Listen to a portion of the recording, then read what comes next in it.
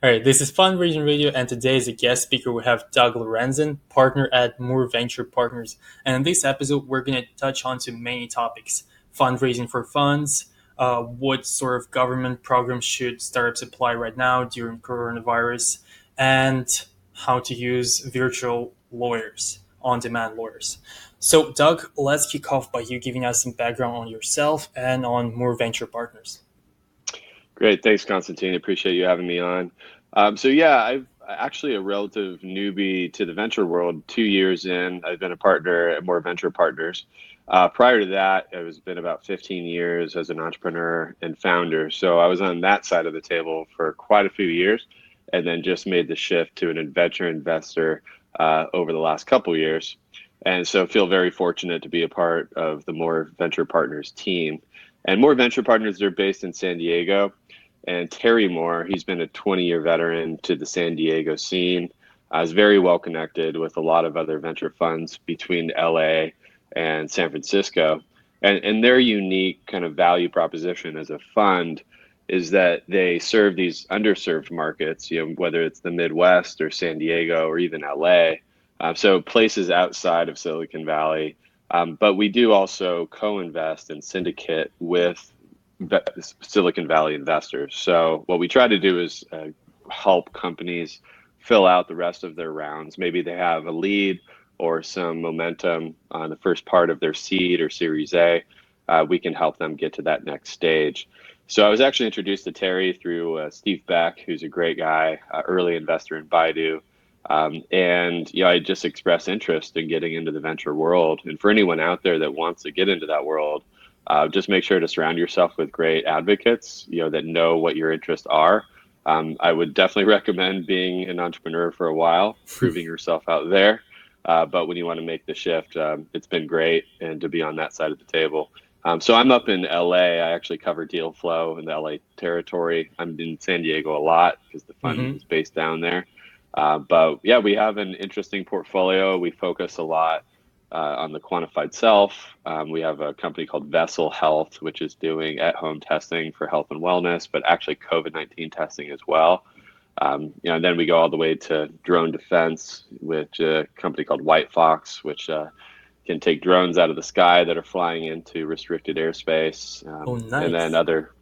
other companies like even cancer immunotherapy. So it kind of across the board, we'll touch on SaaS companies, general tech companies, but also because of the San Diego proximity, there's actually quite a bit in life sciences as well. But yeah, feel very very privileged to be a part of Terry's team and with that fund.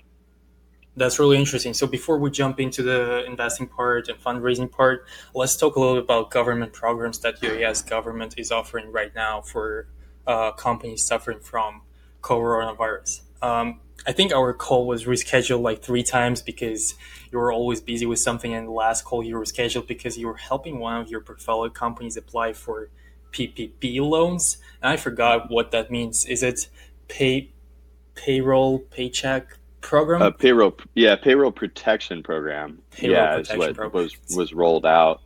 And the first tranche of liquidity from the government was tapped out almost right away. And it looks like at this point, where we are today, we're April 23rd. Looks like we'll get about another 300 billion or so in additional liquidity. Hmm. So my suggestion to founders is get applications in as quickly as you possibly can on the PPP loan process. Now, if you bank at Bank of America or at Chase, it's going to be a little more difficult because the volume that they deal with. I recommend going to a smaller bank that has a history of writing SBA, Small Business Associates, the SBA product loans. If they have a line into the SBA and they have relationships there, I've just found that that works a lot better. One of our portfolio companies, we worked with First Bank, and First Bank was great because they had everything very organized and had a direct line there. I don't want to dog on the big banks. I actually use Chase and B of A for most of my banking. And I think just because of how many customers they have, the process has been really slow. So I would definitely suggest anyone out there put in the application right away if you do work with a big bank. But I would also go to like a First Bank or a smaller, maybe merchant bank that does business with the SBA. and then call them up, ask them if they, do this service. You'll have to open up a checking or savings account with them, but then they'll go through the application process with you. You'll probably get funded faster. The other thing, make sure to do is, there's the EIDL, which is the disaster loan program, and it's not forgivable, so you will have to pay it back, but you have upwards of 20-year term lengths. You have probably around 3.75% interest, and they're great terms. And so just go to the EIDL loan, just Google that, you'll see it. It's also through the SBA. Get an application in for that, because you can get much more. You can get 6 months of operating expenses there, which can be significant and really help you through some of these slow times, especially if you're a company that's been impacted directly. So if you're food services or in the entertainment space, you'll really get prioritized there for an EIDL as well. Got it. That's pretty helpful. I'll try to include all those links in the description of the episode, so check it out. Uh, Next, I would like to touch on to legal stuff. So I'm trying to bring many lawyers to this podcast because many startup founders actually suffer a lot with the legal aspects of business. And during our pre-interview call, you mentioned virtual counsel. hmm It's like an on-demand virtual lawyer. Can you dig into that a little bit deeper? Yeah, absolutely. Yeah, virtual counsel, they're actually a service and they connect right into Slack. So there's a dedicated Slack channel that we have. And I found that they're very fair with billing. They'll bill 5, 10 minutes at a time if they can turn around a question quickly. But a lot of time, the questions that these founders have in the earlier stages of company formation, a lot of them are pretty rudimentary. I mean, you definitely just start by Googling it. I would say Mm-hmm. that first, like Google the information and just learn as much as you can. Now we're not attorneys. We need to rely on experts, and so don't make a foolish decision thinking that whatever you Googled out there is the complete answer. But I would suggest make sure you educate yourself as much as possible before you move into conversations with attorneys. And that might be, on a founders agreement, equity agreement, options agreement. These are all agreements that you can read out there. There's templates that are available that you can download for free and just read through it and try to become as familiarized with the language as you can first. Once you've gone through that exercise, then you can lean on a professional attorney that can get you through the across the finish line. And I've used, DLA Piper and the big firms, and they're fantastic, especially for the more complicated agreements. But if you just need a basic, either agreement on, say, an equity founder share, whatever options agreement, you still can use something like this virtual counsel. And again, the way that they work is they integrate directly into Slack. We have a channel that's open. We fire questions, and it's all public, so the whole team can see what's happening in the legal channel there. The billing's reasonable, and they turn around their results pretty quickly. Again, I do still hold some complicated and maybe high value agreements for someone like a DLA Piper, but when it comes to the day to day work that just kind of adds up, you don't need to pay 600 or 700 an hour for that. You can get it with a group like Virtual Counsel there. So definitely check it out, and we could throw a link in the show notes as well for founders to see how to use them. Absolutely, we'll definitely do that. And you've mentioned stock options, and that's a really important topic for any early stage founder who wants to find a co-founder. What do you think are the reasonable terms for this sort of agreement? What's the normal vesting period that the founders should expect to get or to give out? Yeah. Um, so first, I would bifurcate that question a little bit. So we can first say start on the founders agreements, and then we can touch on the options agreements as far as Sure. how to use that to stay, cash efficient. So the founders agreements, I would always recommend a 4-year vesting period for the founders as well. And it's always a little bit dicey to try to cut up equity in the beginning, but no matter what, everyone should be on a 4-year investing schedule. I would also recommend to have a respected colleague. Let's say there's two co-founders. Those two co-founders, I believe, should both agree to have a respected colleague as a third member on the founding board of directors. And I think they have to tell that third member to hold accountable, the performance of each of the founders and moving forward. So there's some independent accountability on the board. What that would allow too is that if there was ever someone who really slacked off, they took a different job. You don't want them kind of rest investing. You want them, Mm-hmm. actively working. But that Right. third board member could have really the voting power to make sure if there was a problematic co-founder, they would be taken off of the cap table. Vest whatever shares they vested up until that point. But they would have to be removed. And this is a really tough situation, but I've seen Oh it yeah. over and over again to where you have maybe three co-founders, two end up just performing great, and then one other person, maybe they get sick, or maybe it's even situation that they can't control. But it's not fair to the company for them to have equal share, let's just say, of the equity. So you have to have some kind of accountability, I think, on the board and welcome that accountability early on in the process. So there's some kind of out for the company to get that person off the cap table. And it's tough though. You have to talk about these hard conversations early on. You don't want to avoid them. So you have to go through Mm-hmm. these scenarios where, say it's three co-founders. They sit down around the table. They say, okay, here's the equity division that we think is fair. Maybe one person is bringing all the seed capital to the table, so they get a little bit of bump, in equity for that value that they're bringing. Maybe the engineers and the business managers, I think they tend to underestimate each other sometimes. Just how difficult it is to, Yep. it's that constant tension. I'm a finance guy. I've just raised money. I'm not an engineer, but over the years, I've definitely learned to fully appreciate and respect the value that a just great engineer brings to a founding team. But anyway, sit around the table to have an honest conversation but bring up every scenario you could possibly imagine as far as how things can go sideways. So talk about someone getting sick, talk about someone finding maybe another job they're more passionate about, and they're just kind of, checking in every day on the company, but they're not fully engaged. Mm-hmm. And at that point, I think everyone would agree that it makes sense to have that independent board member that could make that hard decision if someone isn't pulling their weight. So I think it's just good to be transparent early on. But then, 4-year vesting, 1-year cliff, I think is still reasonable, even if you're a founder.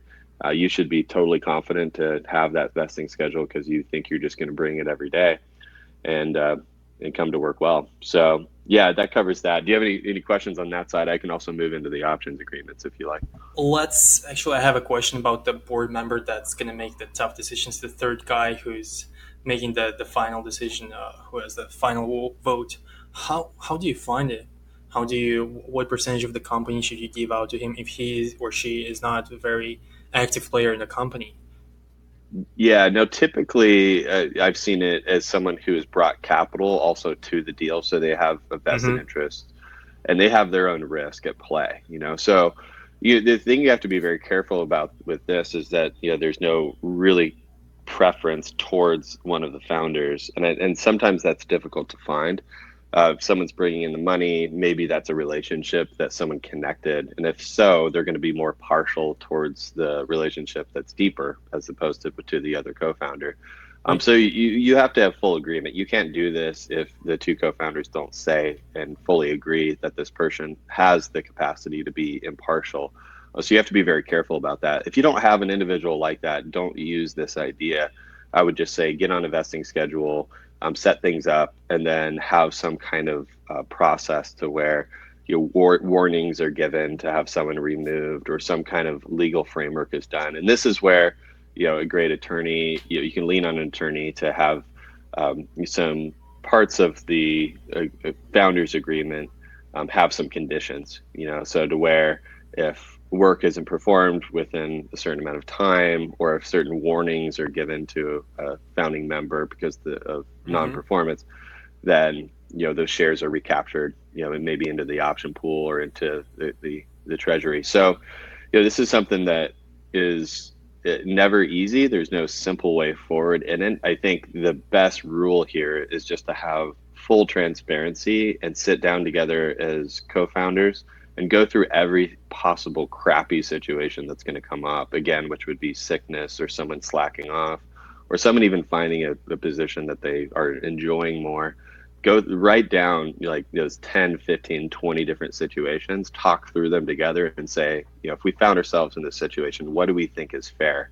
And you could even take that summary and then sit down with an attorney and say, hey, here's the conditions that we think would be fair to pull back shares if someone isn't performing well, and then get those agreements drafted. So That's really important. So here I would actually like to avoid stock options, and I think we're getting too much into the legal side. I love it, but I want to focus more on the fundraising side because the show is called Fundraising Radio for a good reason. So let's talk about more ventures.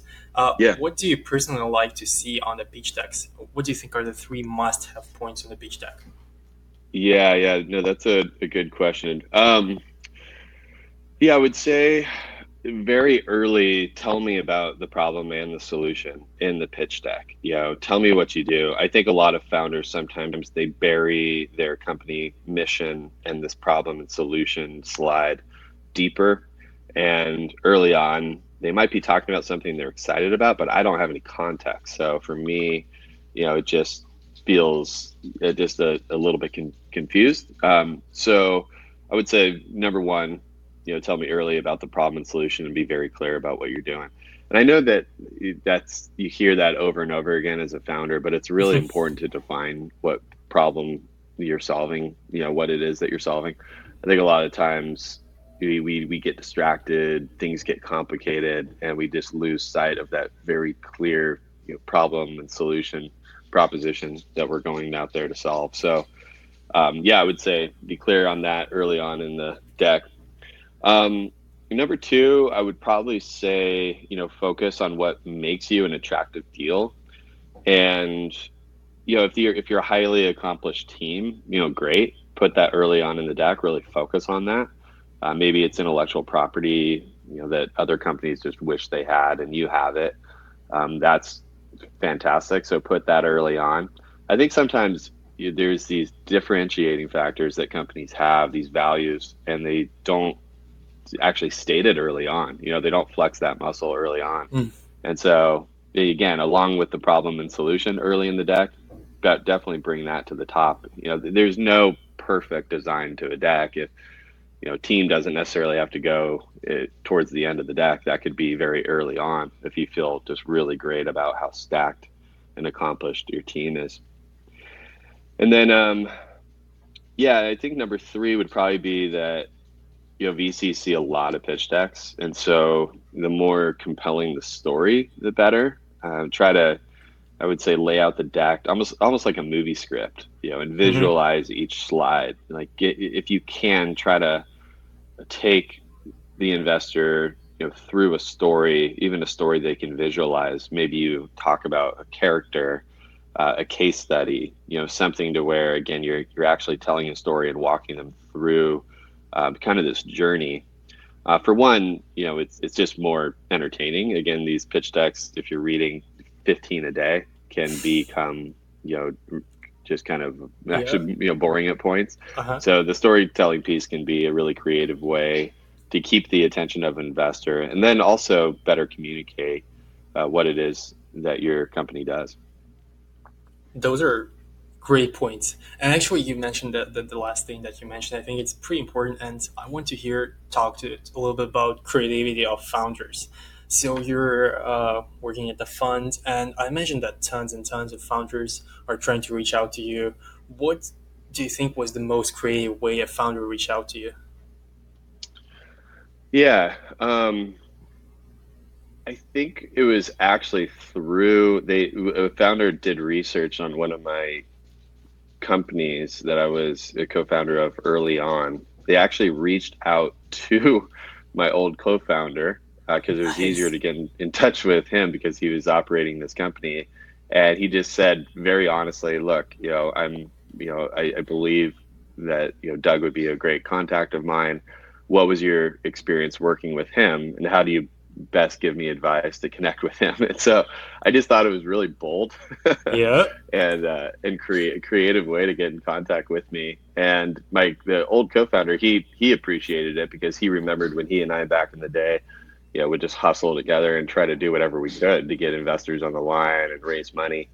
And so I think he and I both just respected the hustle.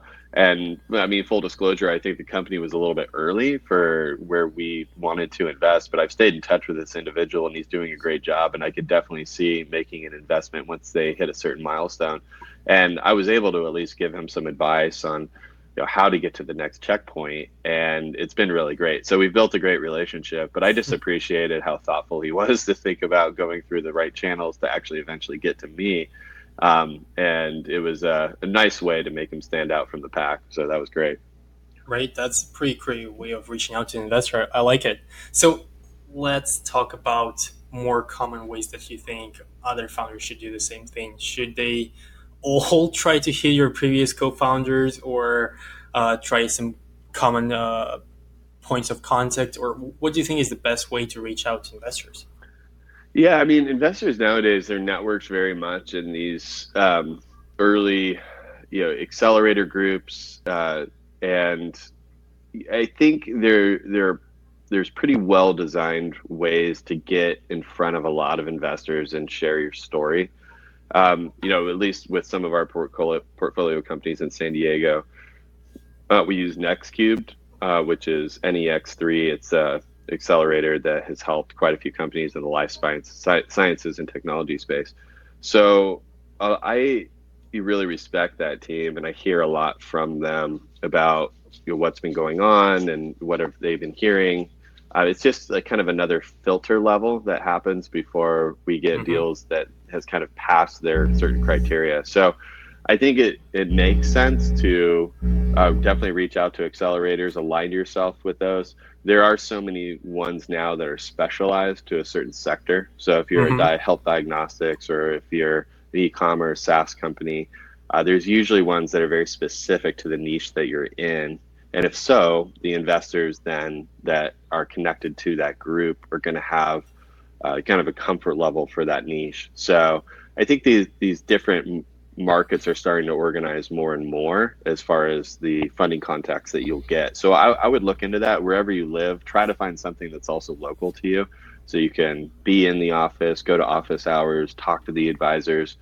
There's a lot of wealth of information there, because a lot of the deal flow we get are from referrals from trusted sources, either at these accelerators or incubators. And we know that they've already gone through the diligence process with this team. So by the time it's referred to us, we actually have a high confidence level around the deal. Mm-hmm. So that would be my advice, I think, as a first start of where you want to look what's around you.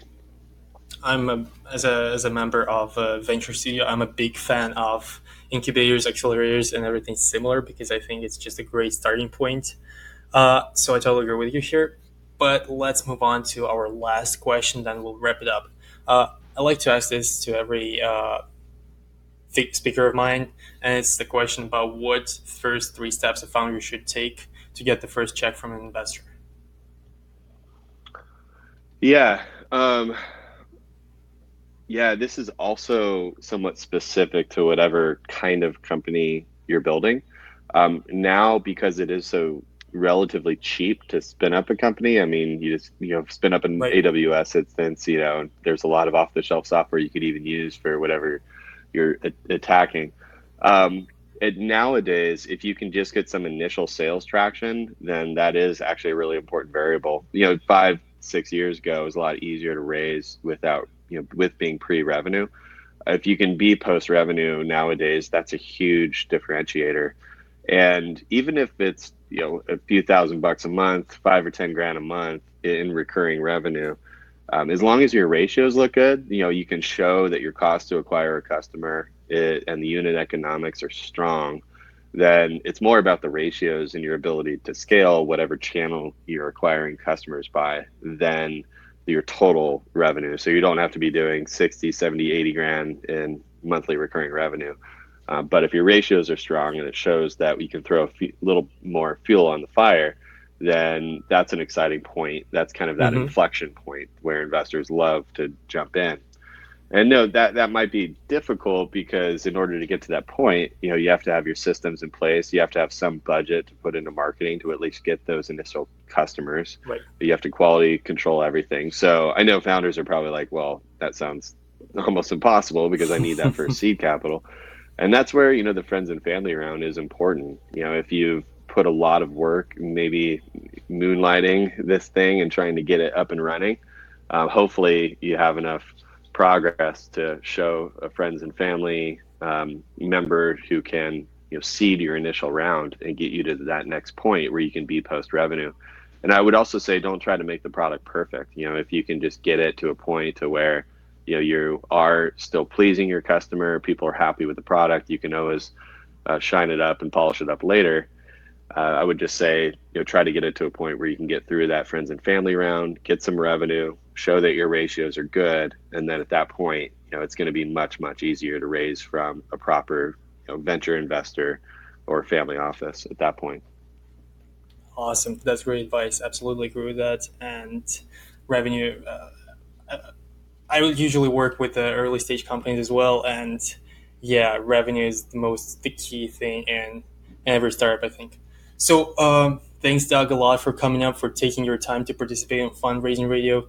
Big thanks to you. And before I wrap it up completely, I want to say big thank you to the major supporter of fundraising radio, which is me, and a few of my supporters who are having the paid memberships. And to support me, you can go to Human IPO. I'm the first of 10 people to actually do that. You can buy my time and sell it later on when I become super famous and cool. So we'll wrap it up here. Thanks a lot, Doug, for coming up and for sharing your experience and knowledge in the field. Absolutely loved it. A lot of fun. Yeah. Thank you, Constantine. Best of luck. Thank you.